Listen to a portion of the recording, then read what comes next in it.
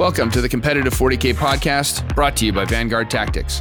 It's our mission to help you play, progress, and perform at this incredible game of Warhammer 40K, keeping sportsmanship and fair play at its absolute core. I'm your host, Dave Colmel, a card sharp and con artist about to get roped into the biggest job of my career. With me again is my good friend and 40K coach, a friend and fellow ex-con about to lead the heist of a lifetime for our little band of 11.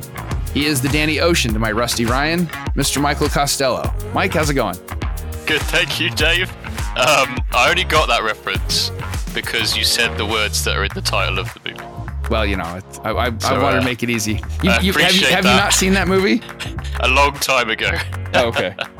Yeah. But due a rewatch, I'm sure. Yeah, I'm well, thank you. Fully recovered from LVO and the jet lag that preceded it. Yeah, I'm sure yours was. I know Steve had some challenges getting over jet lag, and I think you mentioned in our group chat that you did too. Yeah. I think everybody did. Yeah. I mean, I had jet lag, and I went less than half the flight distance that you guys did. So yeah, it turns out going forwards in time was a bit of a struggle compared to going backwards. Yeah. So all right, but today, and we're actually going to talk all about the joys and fun that we had in Vegas. So we're going to do a full LVO recap today. But first, we got to acknowledge our sponsors. First, thank you, Siege Studios, for your continued support. If you need anything commission painted, look no further than Siege Studios. Check them out on Instagram, and don't forget to go to their website and look at their tuition page so you can see when they've got classes coming up and how to schedule a one-to-one with James or any of the other great artists there. We also need to thank The Outpost. They are a local if you're in the UK. Game Shop, you can find them online also at the-outpost.co.uk. And they also have apparently they've got a running inventory, so you can look online to see what they've got in stock and what they don't. Yes. So you can order it, you can go in, pick it up. That's very convenient. And we got to thank our newest sponsor, Color Forge. You can check them out online at thecolorforge.com. For people in the US, that don't forget to add the U because it's a Brit company. So they spell color a little differently than we do. So it's COLOURFORGE. You guys spell it the correct way, I guess. I suppose, yeah. So that's like Steve the entire time we were driving around Vegas kept telling me I was driving on the wrong side of the road. So, So anyway, please check out all of our sponsors. They are fantastic. So VT announcements, Competitive 40K Podcast Community Facebook page. Password is still Karn. Because we're a little behind on running our episodes out because I've been really busy. We're not going to change it for this month. So February, we're going to go all the way through February. It's still going to be Karn, KHARN. Remember, no password, no answering questions, no entrance. Academy is in progress right now. I think they're right around week 6 or so, 5 or 6. I think a fair bit further than that. I think we're actually reaching sort of maybe the 8, 9, 10 sort of region. Okay. I'll trust you. Yeah. Because you run that. So we started in December. So. Oh, that's right. I always think you guys were going to start in January, but okay. All right. So anyway, so the Academy doors will be reopening in a few weeks. So if you have not yet signed up for the Academy, keep an eye out. And you want to join, I absolutely encourage it. Not because I make any money off it, because I don't. It's a very solid experience. And upcoming events, I'm not going to anything, I don't think, till July. I've got such a booked calendar the next couple of months. Fair. Sean and I are not doing any events. You are going, what's your next event? I have a team event, actually. So we're attending a team event, I think it's called the ITT over here in the UKTC. And it's in Northampton. And I'm attending it with Stephen, obviously as captain. We've got Ben Jones, Jack Downing, myself, and we've got James Ramsey, who recently joined us last year as well. So it's going to be a very solid team, and I'm really, really looking forward to it because team events are always fun. Awesome. Yeah. Can you say which faction you're running? I suspect so, because by the time this comes out, it'd probably be so close to the time everybody knows anyway. Yeah. I'll be running the Astra Militarum off the back of a successful RTT recently. So looking forward to them. Very powerful. Steve, I believe, is running some form of World Eaters, which is very, very exciting. And we hope to see him do well with those. Ramsey is running Gene Sealer Cult. Always an enigma in a team event because nobody really knows how to deal with them. Oh, yeah. Ben Jones, the Inari, fresh off his LVO finish. at 6-1, which is incredible. And then Jack Downing with his Dark Angels Ravenwing build, super fast, lots of speeders, very good in Arcs of Omen. Yeah, his build was good at LVO, and then with Arcs of Omen, Jack's list got even better. So that's a solid lineup. So, and I know Steve's really excited. He's been if you don't follow him on Instagram, you should, because the pictures he's been putting up of the stuff he's painting looks fantastic. Angron, I don't know if he's going to run Angron, but his painting on Angron is fantastic. Yeah. Weirdly enough, Steve knows how to paint muscles. I mean, I guess, do what you know, stick to what you know. So, anyway, I'm really good at painting pages and books, I guess. I don't know, but who knew? All right. So, that's it for upcoming events. Ladies and gentlemen, please like, share, subscribe, leave us a 5-star review. Don't forget to follow us on social media. Steve's on Instagram at the Vanguard Tactics. Mike is on there at VT_Mike_. And I'm on there, of course, at Infantry Lawyer 40K. And don't forget to go to www.vanguardtactics.com to get more information about the Academy. And don't forget to go to YouTube and check out all the Vanguard Tactics stream games, other content there. Did you guys do another boarding action stream game last week? No, we haven't had boarding actions for a bit. Okay. We're a little behind on that due to Steve having to travel around a lot. But we will get it in eventually, yeah. We're looking at doing a few more boarding actions because the new Angron book is out, which brings in a bunch of stratagems and stuff focused on boarding actions for World Eaters and things. So that'd be exciting. Very cool. All right. So with all that, let's talk LVO. So cue Frank Sinatra music as we all rolled into Vegas. You guys got there a couple days early and did a little sightseeing. Mm-hmm. And then Thursday night, we obviously had of that week, we had the VT workshop, which was fan-friggin-tastic. Yeah. There was a full house too. We had taken, how many, do you know what the full enrollment was? 42. There were 42 people at the workshop. Like 5% of the entire attendees for LVO. Yeah. Which is pretty crazy. Yeah, it was fantastic. Like meeting everybody was great. All the students got on well, telling us how much it helps having those few minutes or hours, hours of practice with the terrain on the boards, and even the coaches, I think, like myself, got a lot out of it because we looked at each of the different terrain sets at LVO because, by God, there was a variety. Yeah. Because I mean, LVO. Frontline is starting to phase out some of the older terrain sets that they had that have frankly been around for a decade plus, and bringing in new sets. A couple of us got to try out the new table, their newest stuff that I don't even think is on the website for sale yet, but the new Sisters of Battle terrain sets, which are gorgeous and I think are some of the most functional they've come out with. The Chaos stuff's cool, but it has that weird. One of them has the weird arch thing, and it's there's so you look at it, and it's a little, how are we playing this? Whereas the Sisters of Battle terrain, you look at it, you know exactly how it's supposed to be played. You know exactly what you're getting when you step up to it. I think it's the best terrain they've ever made. So I have to agree.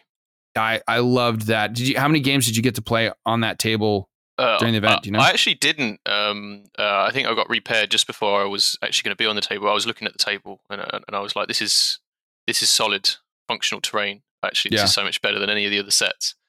And I look forward to playing on it. Unfortunately, I didn't get to, but that's fine. Yeah. I know Matt Laura at least definitely got to play on it because he was on, because they used that terrain for the stream game. And when Matt played against Scary, I think it was round 4 or 5.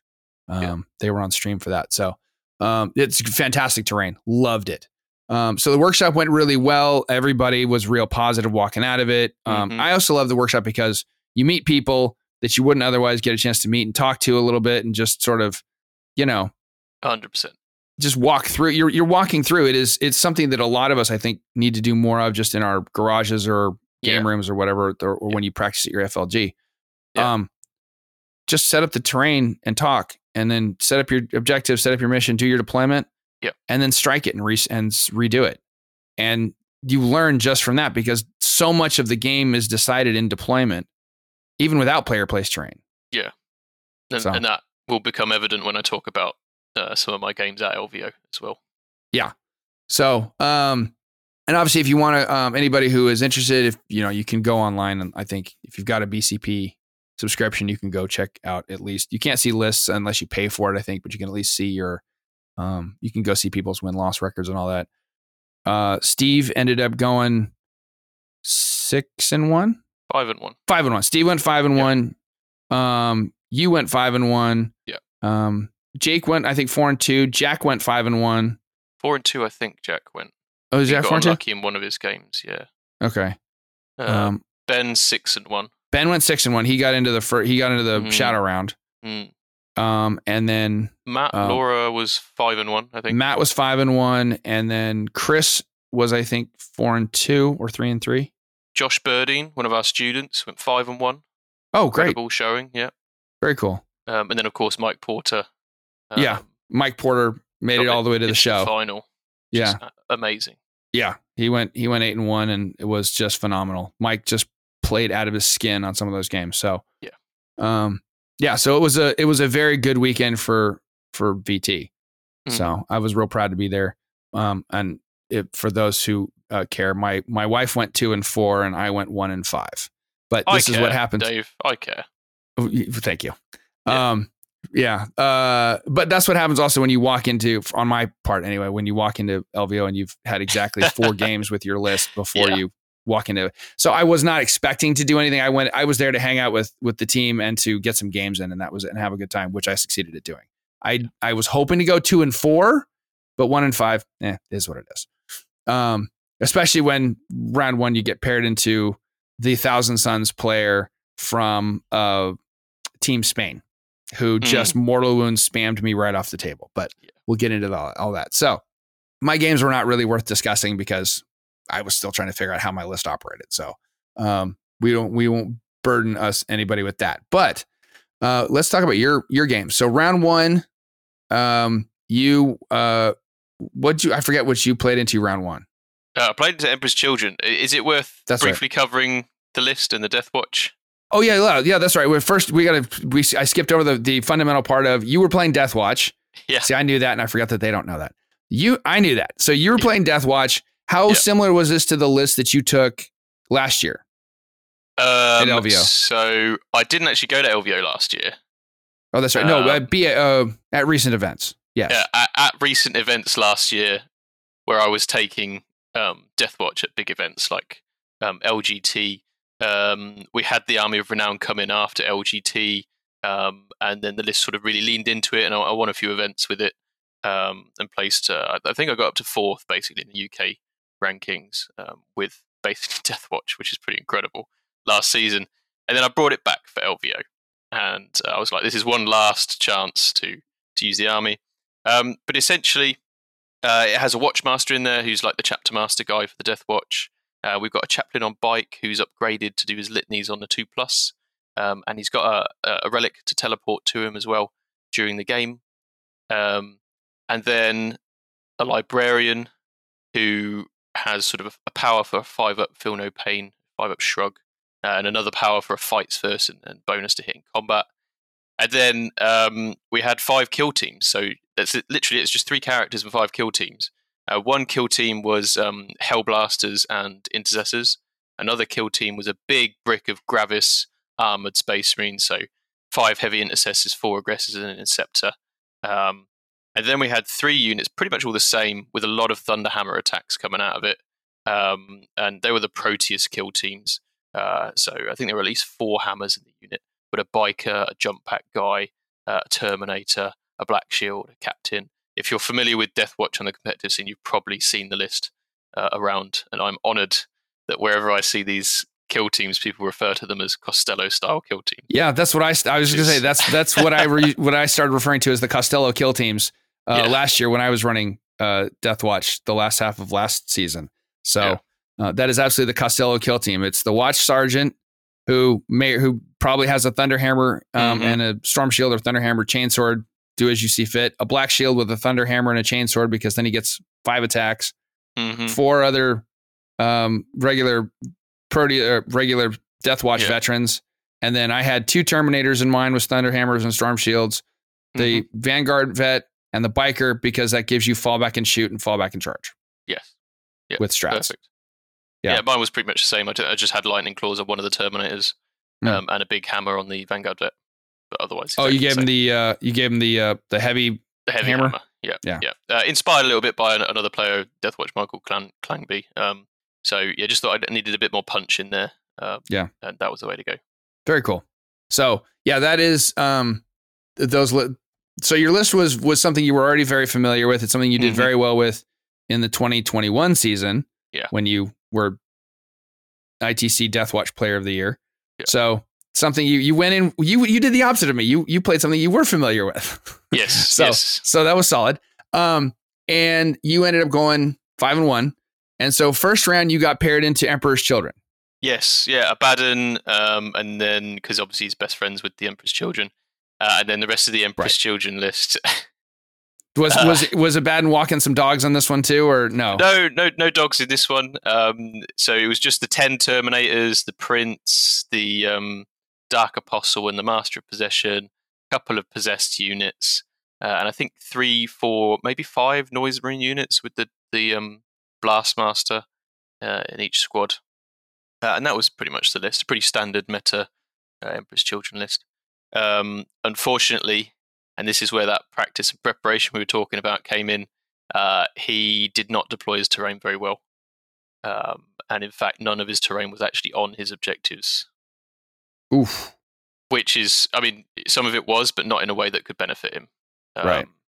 So that was a real problem. And then from the get-go, so he deployed his big brick of Terminators and Abaddon sort of in one corner of the map.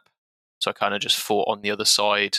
And denied primary, etc., and got points consistently throughout the game. Basically, left Abaddon and the Terminators out of it until turn 4 or 5. Okay. Yeah. So, if you of the units that you had, which was your first off, how many of your units did you routinely combat squad? Just the Hellblasters and the Intercessors. So okay. Everything else stayed together. Okay. Did you in any of your games use the Death Watch stratagem to deep strike a unit that you wouldn't normally get to deep strike? No, not before the game. No. So thankfully, with the Army of Renown, you get a stratagem where you can put a unit up in the sky and then come back down. But I found that I didn't really have any opportunities to do that. I may have done it once with the Hellblasters during the event. Okay, and because that was one of those things I was sort of playing with when I was doing Death Watch last year. Because I had 2 Redemptors on my list, so I was every once in a while I would deep strike one of the Redemptors in, but 2 mixed results. But all right, so and this sort of illustrates the point that with player placed terrain, and this is what we went over heavily in the workshop. Knowing how to place the terrain is its own sort of mini game. Yeah, absolutely. And I think the other thing that because he complained quite a bit, sadly, about the player placed terrain concept, especially after we'd already set it up and towards the end of the game. And also played on a clock. I played every game on a clock. That's just a rule I give myself whenever I go to a 2-day event. And he couldn't really deal with it. I think he felt the pressure way too much. And obviously playing on a clock is a pretty normal thing competitively. Obviously, listeners, that might seem intimidating playing with a clock, but that's why we have all sorts of videos and lessons on dealing with it. Honestly, it actually helps you. Don't know how you feel, Dave, about having a clock, but I find it actually helps me. It calms me down when I'm playing a game.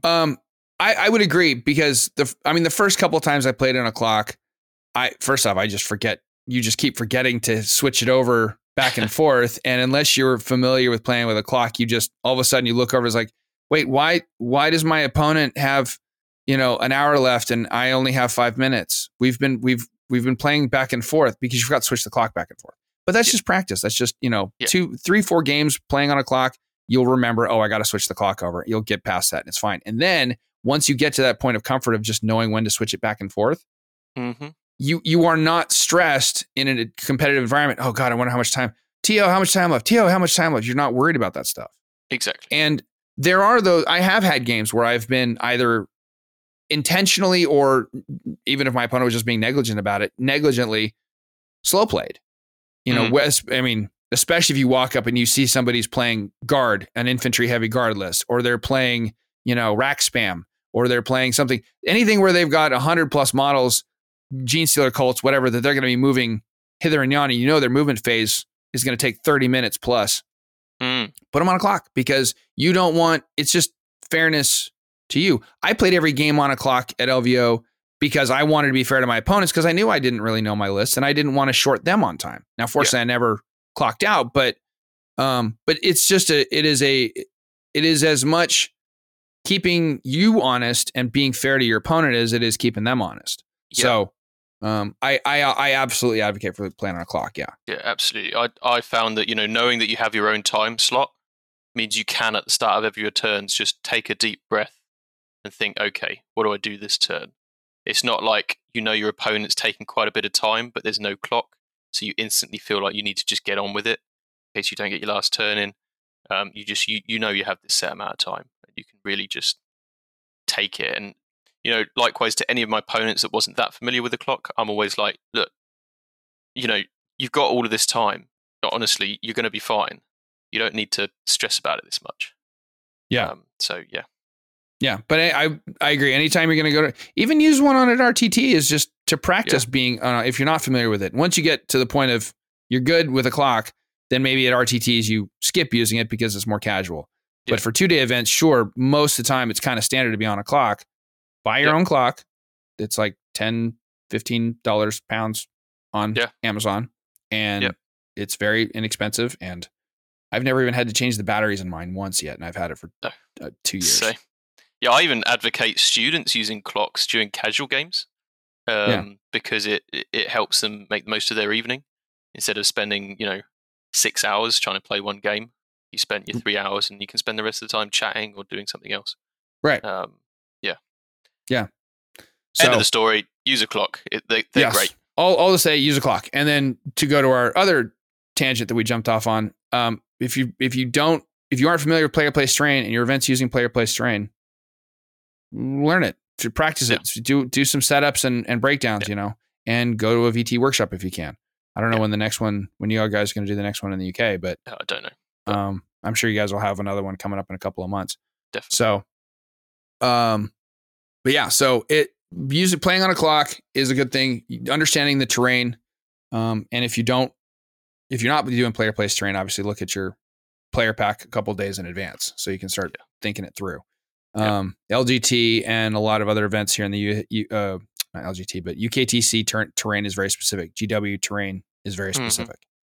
So, all right. So going back to your games, round 1, you went in Emperor's Children. He had some player place terrain issues, and then he misdeployed his Terminators so that you were able to basically ignore them for most of the game. Yeah. And then to sum up the game, Hellblasters were actually MVP for me because he didn't have enough places to hide and his Noise Marines were always shooting me.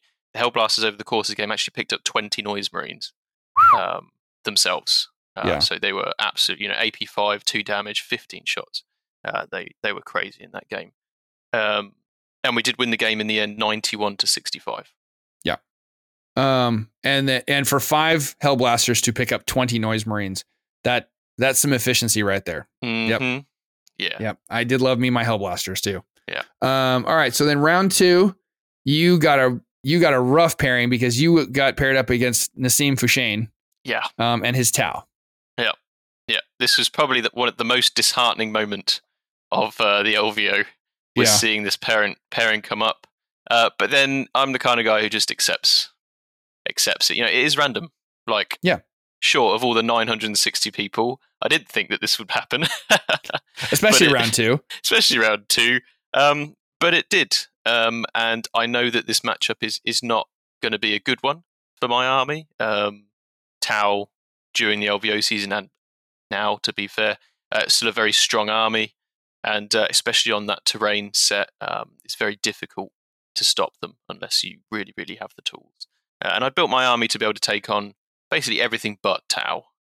So I was hoping to face, even Thousand Sons of Flamers, but sadly got Nassim round 2. And obviously Nassim's a great player and has a lot of experience using Tau at the highest level. So yeah, and he was running the double bomber, double Riptide, and then a large crisis team. So he had all of the tools there that were the sort of the bane of the last half of last season. Mm-hmm. So his his list is the reason that Aircraft just got the Nerf bat with Arcs of Omen. Yeah. So not Nassim himself personally, but that list, because that list became very ubiquitous. Yes. For the last 3 to 4 months. So, So, very strong list, and Nassim's a great player. So you guys had a good game at least. I'm assuming. Did. Actually, it was probably one of the best games, maybe the second best game of all of them in terms of player understanding each other, clarity, and fair play. Nassim was actually very nice to play against, and there was a lot of respect going on. So shout out to Nassim for such a great game. Awesome. Yeah, I've never met Nassim. I've heard good things about him from other people. Obviously, he's fairly well known because he did so well, last season and seasons prior. So, okay. So you had a good game against him. That's good. And the final score on that was 96 to Nassim and 57 to you. That's right. Yes. And I remember I went and found you right after round 2, and you just looked very disheartened. Yeah. It's like, biggest event in the world, 6 rounds to it. The chances of having to play that one matchup that you can't win is tough. And to be honest, there were quite a few moments where Nassim's dice spiked. For example, a Sunshark bomber blew up in the middle of my army and killed my librarian. Ouch. It hit about 6 different squads. Mortal wounds, because I combat squatted the entire army so I could play a trading tactical game. I went into the game trying to just get points, basically. The Tau bomber blew up in my lines, and then he really spiked his 4-up invuln saves on a crisis team when I went in, and that sort of sealed the deal. I was happy to get 57 points out of it, though, because I think that kind of matchup can be a lot rougher. The Tau list that Nassim was running, that list functions by taking you completely off the table by turn 3. Yeah. So your reaction to that when you and I talked at the end of round 2, was much like my feeling after my round 1, which was just I didn't have any models left at the end of turn 2, so it was just a bad matchup. There's just some bad matchups right now.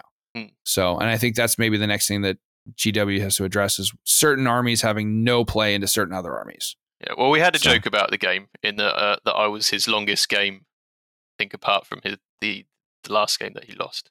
Oh, yeah? Because obviously that kind of list can table people in 2 turns. Right. Absolutely savage. I think probably the biggest lesson from that game, actually, just to take away from it, because obviously you learn a lot from your losses. I put a container on the middle objective, which against a shooty army might seem absolute nonsense. But the containers at LVO are tall enough to hide a small unit of Marines. And it actually caused Nassim all sorts of issues trying to get line of sight on the central objective with my guys on it. Oh, okay. And then I did manage to pick 2 other pieces of terrain that did have line of sight blocking walls. So that's how I managed to stay in the game with most of my units until about turn 3 or 4.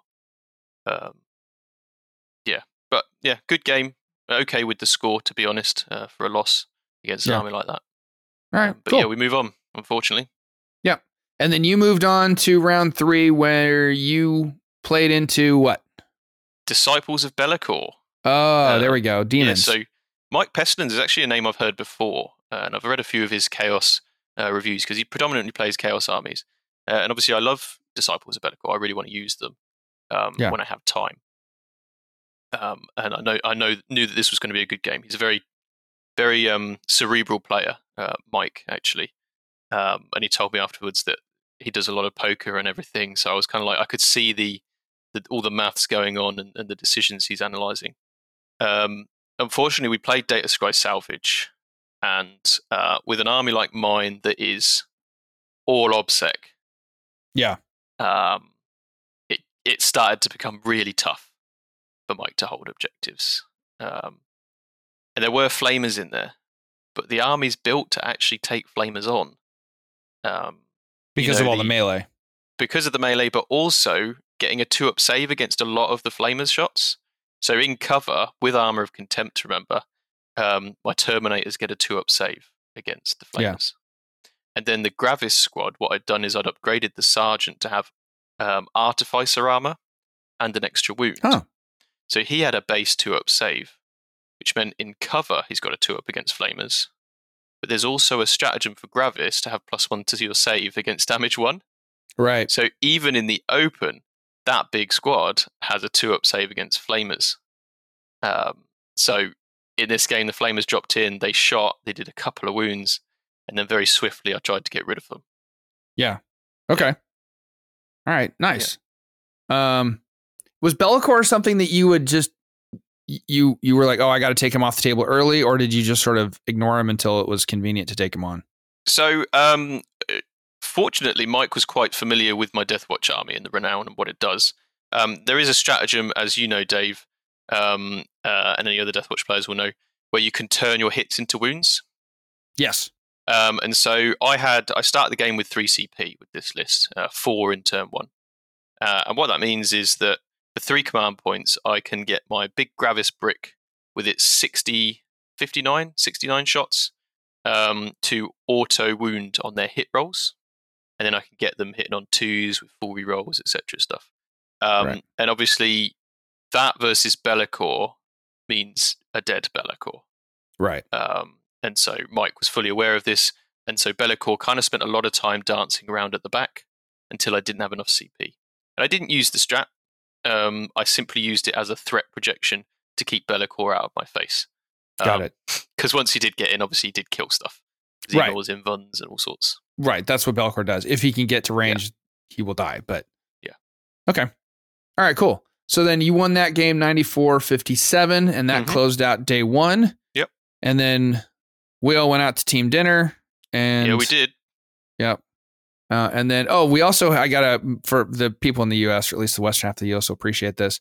On day 1, after round 1 was obviously our lunch break. That was when I ran out and picked up and introduced all of the UK members of our team, which is everybody but me and Shauna, everybody to In-N-Out Burger, and went out and picked up burgers for everybody. And I think you stated you were a convert to the joys of In-N-Out.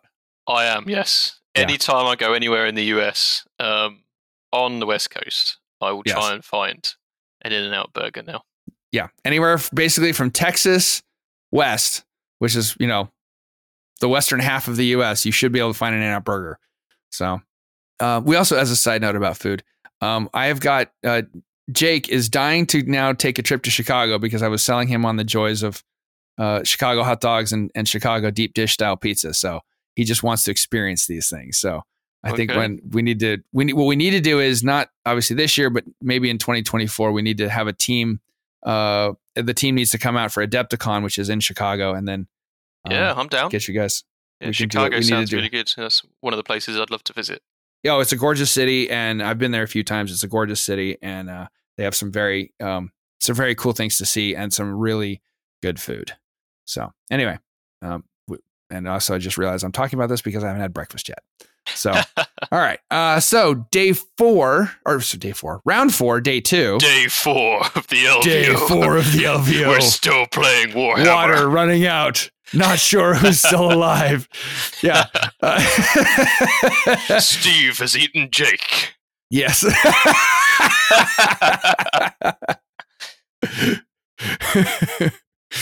Kyle has eaten his own beard. All right. So no, day 2, morning of day 2, we all went to team breakfast, and then pairings came up halfway through breakfast, and then we just all started looking at, who are we getting to? And you went into a gentleman named Lane Brenneman, who was running Orcs, which is one of the worst matchups, I think, for Orcs, is going into Deathwatch. Yes. It's quite interesting because Lane was quite confident, and I don't know whether this was just a good, just an attitude to have. And I think I quite respected that, was that he was quite confident in it, but I couldn't tell, maybe it's a English-American kind of thing, I couldn't tell whether he was actually genuinely very confident in the matchup, because maybe he'd beaten Marines before. Orcs very good. They did very well at LVO.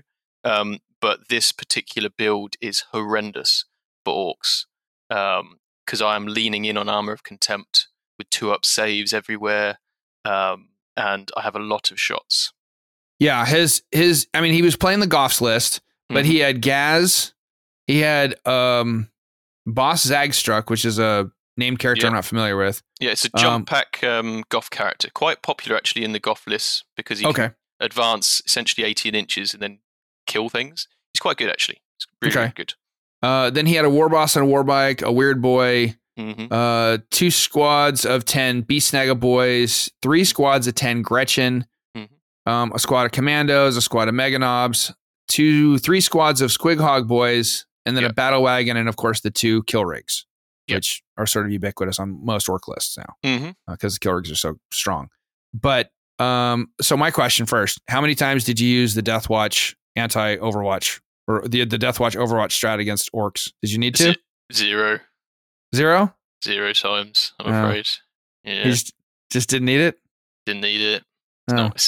Sadly, it's not worth 2 CP when you can like interrupt combat or get an extra attack against aliens. Oh, okay. Sorry, Dave. I don't think I actually used any of the Xenos. Well, yeah, that's good information for me. Like, a lot of people see Deathwatch, and I've played at orcs a couple times with my Deathwatch, and I only used that strat once. But I was always like, it sounds really good, but then it's 2 CP. Do I really want it? Yeah. The only one I did use was the extra attack. Yeah. Am I really going to kill enough models to shorten, and then they, it's -2 to their charge range? Am I really going to stall out their charge because of that? Like, that's where maybe if they're doing a 9 or 10 inch charge and you want to make sure they don't make it. Yeah. But other than that, maybe it's not worth. But all right. So how'd the game go? So fortunately, I've got quite a good knowledge of orcs, and also fortunately, we were playing on abandoned sanctuaries, which meant his commando unit couldn't deploy anywhere forward, and all the objectives were within reach of both of us. Yeah. So I got first turn, and I had a plan, and it involved the 3 CP stratagem to auto wound on hits. I put the army into Imperial Fists, because with the army renown, I can pick a chapter tactic for my army for each battle round. Imperial Fist is exploding 6s with bolt weapons and ignoring the benefits of cover. Quite cleverly, Lane had put both of his kill rig and his battle wagon in dents in order to get -1 to hit, but obviously with Imperial Fist, I ignored that. I teleported the Brick of Gravis units onto an objective on the right, and I proceeded to split my unit's shots into the kill rig and the battle wagon, and I picked them both up.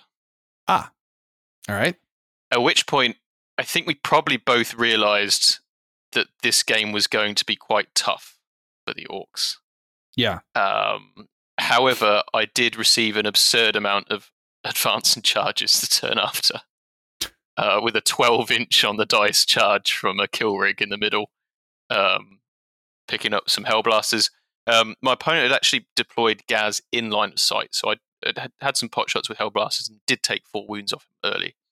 Okay. Because it's really important with wound cap characters to just try and get those wounds early, so that later in the game you can deal with them. As the game progressed, the big Gravis unit got charged by Meganobs, 5 Meganobs, a unit of the Pig Riders, Squighog boys. That's it, Squighogs. And a unit of, a mostly destroyed unit of Beast Snaggers. And I think he killed about 3 or 4 models. They had a 5 up Film of Pain, most of the 2 up save.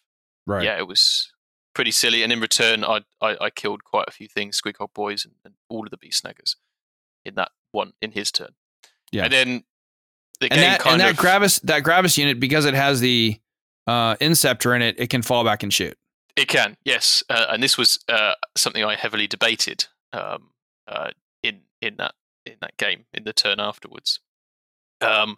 What followed was he did charge with the Killer Claw Orc War Boss that fights on death and rerolls everything, and he charged with Zagstruck, and Gazgul made a charge as well into one of my Costello style kill teams. Feels weird saying it myself. And he killed most of it, but he left 3 or 4 models alive, which is basically all my units are designed to do, because those 3 or 4 models still kick out the same amount of damage.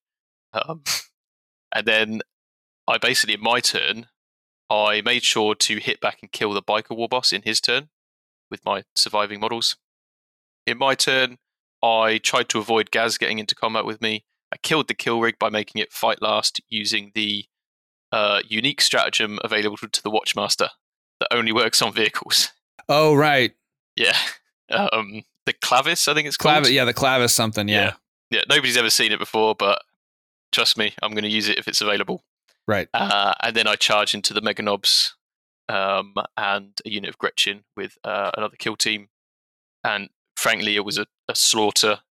And the game went kind of downhill from there. Gazkul did have a last stand and fought on death to actually pick up the entire Gravis kill team, what was remaining from it. Ouch. Which was very impressive, and I'm actually kind of glad it happened because it sort of offset the brutality of the game. All right. Cool. And so then that game, final score was 95-49. 95-49. And then you went into Todd Plord. Todd, I apologize if I mispronounced your name. And he was playing Votann. That's right. Votann. Yes. The dreaded Votann that have to keep being nerfed. Yeah. So you won this game 90-30. Okay, so there's a few bits of justification here. Go for it. The Votann I've never played before competitively. So if you're playing against them competitively, and I know about this Ymir build, 2 land fortresses, 12 bikes, I think it was 15 berserks. And I'm like, okay, this is probably going to be an incredibly difficult game. These beams, I haven't seen them in action, but from what I've heard, I know they're going to really, really hurt. So if I go second here, I'm in a lot of trouble. However, if I go first, I have the tools to kill all of the bikes because I could spend 3 command points to auto wound with my 59 bolter shots, and then the Hellblasters can annihilate another unit. Right, even with through the invuln because we've got so many shots. Fortunately, I didn't have to worry because I did go first. Unfortunately, as well, Todd, sadly not familiar with the Deathwatch Army Renown, which I guess most people probably aren't because it's such a unique army. Right. He'd deployed on the line with his army. Oh, yeah. And he'd screened his land fortresses by putting the bikes in front of them, which was like, okay, that's great because I actually want to kill the bikes. Right. The bikes are the bigger threat than the land fortresses because they've got obsec. Mission. Yeah. Exactly. So I went first, did the auto wound strat, killed 8 bikes because I split the fire across 2 squads. The Hellblasters advanced, and I went white scars across the army, so I didn't take any penalties to hit for advancing and shooting. And they killed the other unit of bikes, at which point I was pretty happy with where I was in the game. And I think Todd probably started to realise that he'd made a mistake deploying on the line. And then I tagged both land fortresses with 2 different ballet units. Done a couple of wounds. Turn after that, the Berserks got involved, killed a few of my models. I killed all of them in return. And it kind of went downhill from there. But by God, I have to say the land fortresses kick out a lot of damage because one of them was just driving around annihilating stuff. Oh, yeah? Which is why the score, sadly, was quite low for the Votann, was because I couldn't take my foot off the accelerator because these land fortresses could just annihilate stuff and get points at the end of the game through the secondary where you put down markers and stuff. Yeah. That was pretty rough on the Votann, that one. Yeah. But I was happy to get the win against such a powerful shooting army. Okay. And then last but not least, you went into Imperial Knights, John Camacho, and final score on this was U97, Imperial Knights 62. Imperial Knights are a weird matchup for Deathwatch because you don't have anything particularly geared towards taking them out, but you've got so many Thunderhammers that you can just literally Empire Strikes Back those things and just take them out, take their legs out from under them. By God, those Thunderhammers did some work. And the auto wound strat as well, surprisingly. So this was a really interesting game. Joe was a pleasure to play. Was it Joe or John? I hate forgetting people's names at events. Yeah. He was a great guy, great to play. I could see John. He was very tactical. And I deployed the terrain exactly as you should against knights, trying to create these lanes, move block things, hold an objective. I placed the first piece, which was a giant ruin in the middle, because that's what you do. Right. And he had the knight, he had a Castellan with this stratagem that turns all of his 6s to wounds, do the mortals equivalent to the damage characteristic of the weapon. I didn't have enough space to hide my entire army, so I had one Proteus kill team sat out that could be shot if he went first. He did go first. He proceeded to fire this knight. He rolled a 6 to wound with his volcano cannon, and then rolled a 6 for the damage, and did 14 mortal wounds straight away. And then he proceeded to do enough mortal wounds to just wipe the squad. Ouch. And I was like, okay, cool.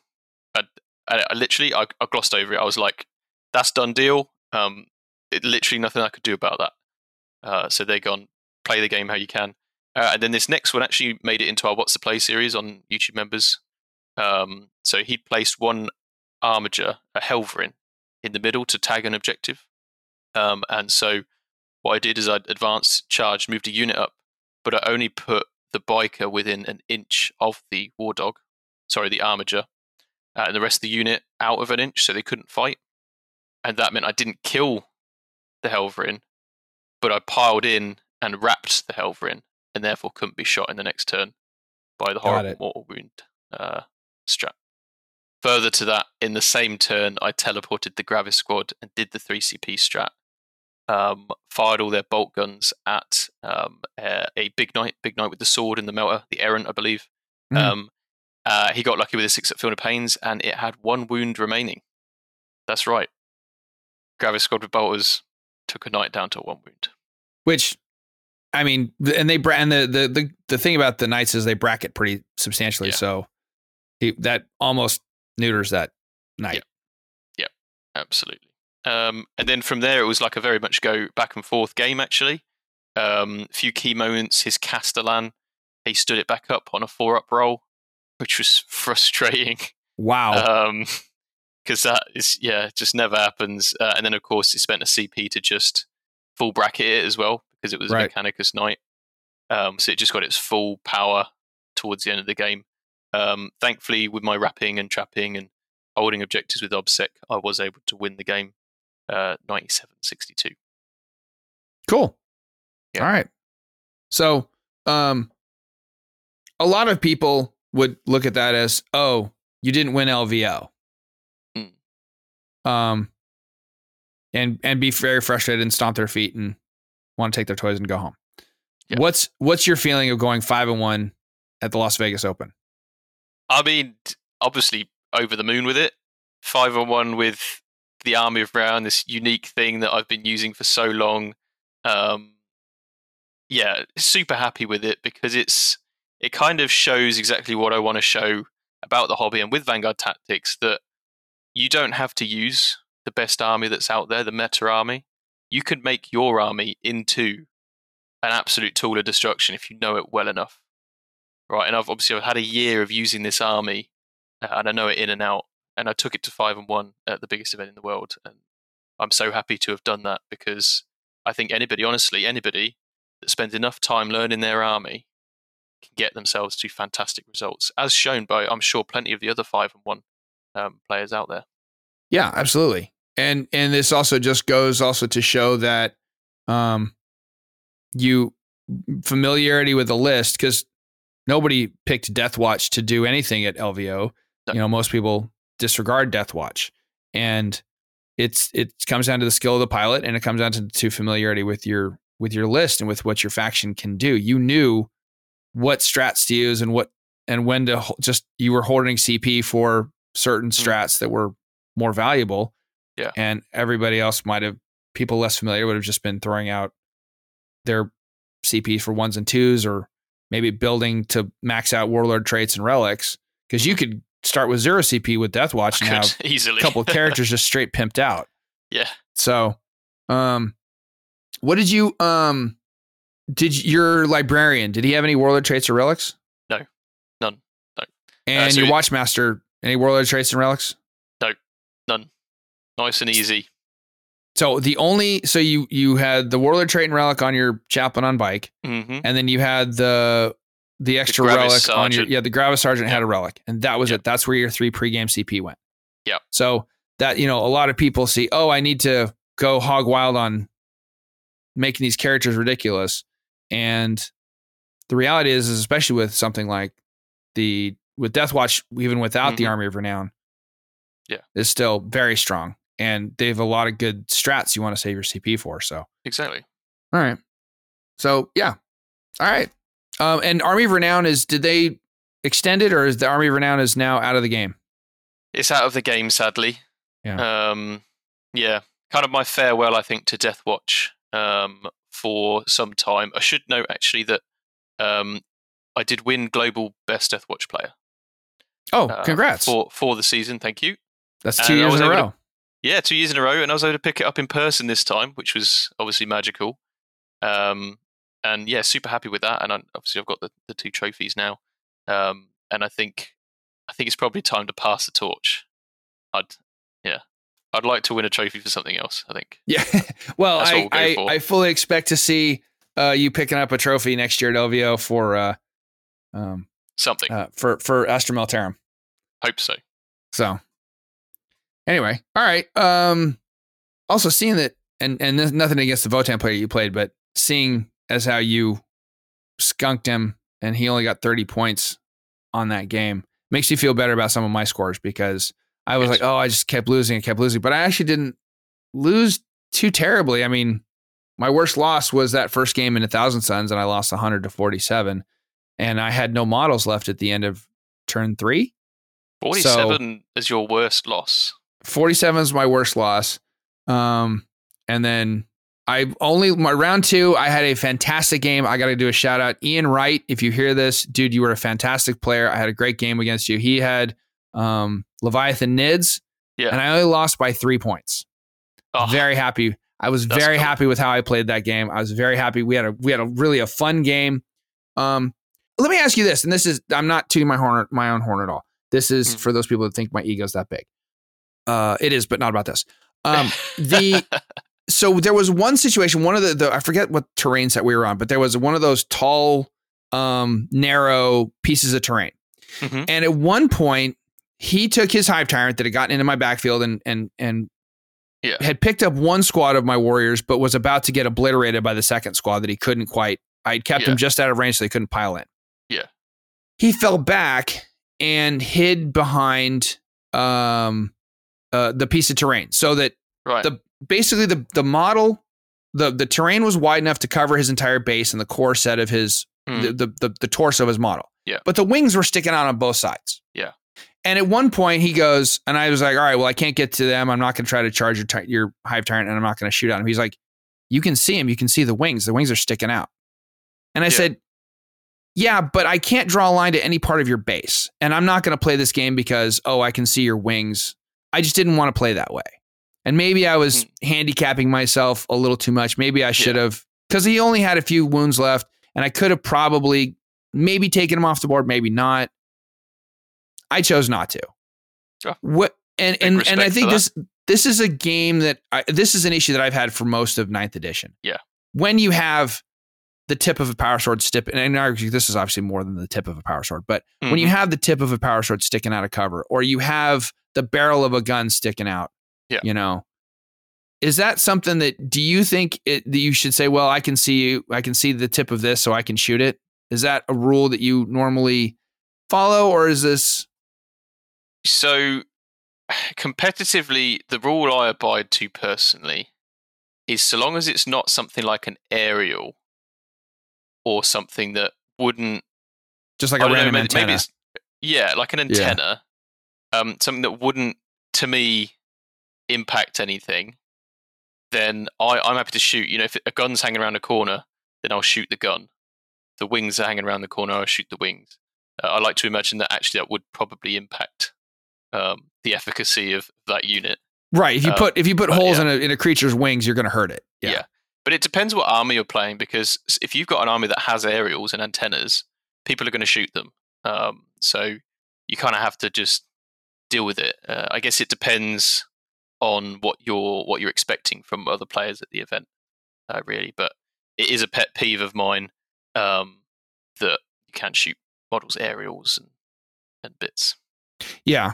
That's why I sort of I told Ian, I was like, Yeah, but realistically, if this was a fight, the Hive Tyrant would be tucking its wings in and hiding. And as long as I can't draw a line over any part of your base, I don't think I have the right to shoot you. It's not your fault that the model is built with these giant wings hanging out. Yeah. So I didn't want to play it that way. So, and it wasn't gonna. I don't think it would have affected the score anyway, because that wasn't. I didn't take Assassinate or anything that wasn't going to score me points. I needed to score my points elsewhere anyway. Yeah. So could it have made a difference? It was, I don't know, Probably. It was turn 3 or 4. Maybe, maybe not. Not gonna. It's fine. The thing is, you stuck to your what's it? Your what's the word? Not morals, but you know what I mean. Yeah, my game ethics. Guns. Yeah, I stuck to my game ethics, and I was like, all right, this is, yeah. So anyway, that was my closest game, my closest loss. I only lost by 3 points. I was totally happy with how the game turned out. Yeah. I don't have my score for my third game. I know I got smoked pretty badly. I went into Bellicor Demons, but he had every named greater demon. Oh yeah, Shalaxi and Kairos, Fate Weaver, Kairos, and what's his name, the Scarbrand, and and then Bellicor, and then what's the Fatty McSludge Pants? What's his name? Oh right, I don't remember. Nobody cares. Pus Gut, whatever his name is, the Bile something, the greater, the Nurgle one, and then he had two squads of. He had a squad of Bloodletters, I think, and a squad of Daemonettes or something. He just left those on the back to hold objectives, and then I just had 5 giant greater demons in my face, and I actually killed 3 of them. But anyway, I ended up there were so many mortal wounds that I could do nothing about. So got tabled by the end of, I think, turn 4, and not an enjoyable game. I won't call this person out, but it was my least enjoyable game. It wasn't an enjoyable game at all because my opponent was kind of, it had nothing to do with his play style. He was playing his game, but he was just whining and complaining and everything and just being grumpy the whole game. It's like, go get a drink, get some caffeine, do something. I know it's the end of day 1, but you don't have to be a grouchy whiner. Get over yourself. We're here to play a game. Let's have some fun. So I was very happy by the end of that. I was very happy for the game to just be over because I was just not having a fun time. And then, day 2, not day 4, day 2, round 4, almost did it again. Day 2, round 4, I lost 75-65 into, Chaos Space Marine. It was an Emperor's Children build. But it was also yes, it was an Emperor's Children build. But he did not have a Baden, and he actually had a cool, he had a Mauler Fiend in his list, which I thought was really cool. That's cool. So that thing actually did eventually get into my lines and did a little bit of damage because he kept it out until like turn 4 when he just hit it because he just moved behind terrain and got it into a good position. And I had other things I needed to take out, like the Terminator brick in the middle of the table. Yeah. So we had a really good game. I only lost that one by 10. And then I had a bad game with a lot of bad dice into Sisters. And then my last game, I won playing into Sisters 89-84. So I had a lot of fun. I learned a lot about my list. Obviously, I have to make a couple changes because of the points changes and all that. So next time I play Votan, gonna have to do a little swap around on my list. But I had a really good time. I had a great time hanging out with the team and staying in the house and all of our meals together and all that. So it was LVO is a fantastic experience for those who can make it, whether you're in the UK, Australia, Poland, Mexico, Canada, wherever. Or even if you're in a foreign country like West Virginia, you should see about coming to an ITC event. Agreed. And they're all really good. I will be at Lone Star for sure. I've already blocked off that weekend from work. So for me to sum it up, I would say the first time I did an event in the US, I went for the event and the holiday. Second time I go will be for the people, and I think that's how it's going to be in the future. Yeah. The highlight for me of the whole weekend was finally getting to meet you and Jake in person. I mean, we've been talking for 2 years, and finally we got to meet in person and got to sit and hang out and shoot the breeze and all that. So, absolutely. It is for the people. It is for getting out and socializing and seeing and gathering around and talking to all of the people that we know in this hobby. You know, I like meeting some of the other content creators too. I got to meet a couple of times. I went over to the Marvel Crisis Protocol Hall and I met one of the content creators for MCP that I listened to. And it is such a great event. I got to see other friends that I saw people there from Georgia that I see at local events here. So my last game, I ended up playing on the table right next to a friend of mine who I see at events here all the time, just by complete happenstance. So, who is also now a VT student. So, brilliant. He and his girlfriend are both VT students. So we sold them. Shauna and I got them. We're like, you need to do this. So, nice. All right. I do have one more special shout out to do. Yeah, go for it. And this is to Jake and Mike from Black Rabbit Gaming.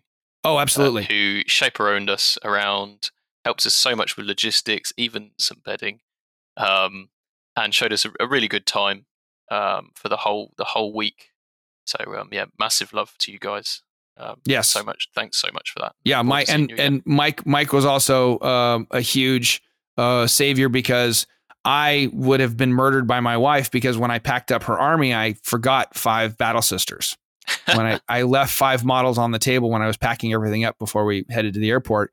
And we got there and we unpacked everything and we're gluing back together, of course, all the things that broke in transit. And we realized she was short 5 sisters. And Mike was able to come to the rescue and loan us out 5 extra painted Battle Sisters so she could play her games. So huge shout out to Mike and Jake from Black Rabbit Gaming. If you're in Vegas, go check out Black Rabbit Gaming. I understand I didn't get to see their shop, but I guess they've got a really cool store. I don't actually know if they've got I thought they said they had a shop. Or no? Just have a studio, right? Or is it just a studio? I think it might be an online store. I've got a bunch of their stickers and stuff. Okay. Well, check out Black Rabbit Gaming. Wherever you're at, check them out. Gaming. Yeah. Mike and Jake are absolute legends. So, and huge shout out to all the people. First off, Frontline Gaming for putting on a great event. Kicker is an absolute legend and one of the nicest human beings you could ever possibly meet. That guy works his ass off and never complains. Yeah. I love Kicker. He is one of the top 10 best human beings I've ever met. Also, shout out to Red Powell and Paul Murphy and the Forge the Narrative crew. I ran into every single one of them and got to say hi to them all, which was cool. I also got to meet JT McDowell from Play on Tabletop, who after we met, we ran into each other on the way to the bathroom, and talked after the last game on Sunday, and had a really great conversation. That guy's an absolute gentleman, and I can't wait to talk to him more. So, yeah. So it is an absolute wonderful event. It's you go for the people. The games are tertiary. Yeah. So, anyway, I think we're going to do another episode and just talk about sportsmanship in general. We can talk about things like the Tyranid wings and stuff like that. But we will talk about, I know because Steve wants to do a bigger talk about abusive sportsmanship and when it goes too far and all that. So, but we're going to save that for another episode. So with that, I got one more shout out. I got to thank Dan Wolf Games. It's Wolf, WULF. Dan is a friend of mine, and he has running a shop now. He has his own store in Griffin, Georgia. So if you're anywhere in the Atlanta, South Atlanta area, please go check out Dan Wolf Games in Griffin. Dan's got a great shop. He's running events for 40K and several other things, Kill Team, MCP. And he's where I actually got a lot of my Votan stuff that I was having trouble getting from anywhere else. So please go check out Dan's shop. He's a friend of mine. He's a really cool guy. And with that, we're going to turn this over to James from Siege Studios for our Battle Ready segment. All right, James, welcome back for another segment of Battle Ready here on the Competitive 40K podcast. Our question for this week is, what's the best way to paint those gun barrel tips for things that are superheated metal, like for melta-guns, plasma guns, things like that? Yeah, no, it's an awesome effect. Really, really easy to execute. There's various ways of doing it. So you can do it with a brush. It does take longer, but if you have an airbrush, this is going to help you massively. First things first, reference. Use Google Images, get some heat bloom or heat damaged items. Like look at things that would have that. Motorbike exhausts and car exhaust. Well, chrome or metallic exhausts are really, really good examples of that. It shows you lovely transitional colors. So use that first of all. Typically, like on a melter weapon, the end of the barrel is going to be more darker towards black, as if like a buildup of soot or cordite or whatever it is that's obviously coming out the barrel, and that tends to sort of build up and crack off, and you'll get like a fresh kind of paint or the fresh metal tone at the very end. So you can always sort of like sponge a bright silver or barrel color onto the end of the black at the end. But to get the nice transition, we're looking at first things first, blocking a really bright, super bright silver on the barrel to start off with. You can do brass and stuff like that. Brass and copper is quite a weak material, so barrels typically aren't made out of that. They're made out of steel or polished chromium. So typically you want to put it in silver, then you get a varying degree of inks. You can use contrast paints through the airbrush. They work extremely well, but you really want like more of a yellow tone to start off with. You then want like a sepia, maybe like an agrax. Then you choose a spot color. So we either go like down the route of blue or purple, like a motorbike exhaust. And then we do black on the end, just a black paint, and we sponge that black paint on with a sponge rather than airbrush, obviously. And then we sponge on some silver again. Again, you want to create a transition. So you want to do first thing is obviously yellow all the way to the end. Then you pick a starting point, do your sepia, move towards the end. Then you do your agrax, move towards the end. Then you do your spot color, so your purple, your blue. Then you get your sponge on the black, and then sponge on the silver. It's really easy to do. And it gives you a really nice kind of heat damaged, heat bloom kind of effect on the model or the barrel. All right. Yeah. I've been wanting I've seen that effect on box art, and I've seen it, done even better, like on the stuff that you guys do when you post on Instagram. I've seen it done really well. And I'm like, how do they do that? I want to do it to myself. It's this really fun technique to do. It's a really fun thing to actually have a go at executing. It's quite good. But as I said, like, have fun with it, and pick your colors, use reference. There's so many colors on heat bloom. You can, again, motorbike exhausts are one of the best places to have a look. Awesome. Cool. Thanks very much, man. No All worries. right. Ladies and gentlemen, if you have any questions for James for a future Battle Ready segment, go on the Competitive 40K Podcast Facebook page and drop us a question, and we will try to get it answered by James in a future segment. All right. Thank you, James. That is it, ladies and gentlemen. Thank you so much again for giving us your time and your attention. I'm not sure what we're doing next, but I know we definitely need to talk some more boarding actions with the new Angron book that came out. Yep. And I do want to hear about the team event. I think we're going to do an episode also on team events. I think so. I think after you guys come back from this one. Yeah. So, yeah. Because I actually have questions because I've never been to a team event, and I know that they operate a little differently. So we need to talk about that too. So until then, though, ladies and gentlemen, this is Dave Colmel for Michael Costello saying 10 ought to do it, don't you think? You think we need one more? You think we need one more? All right, we'll get one more. Have a good week.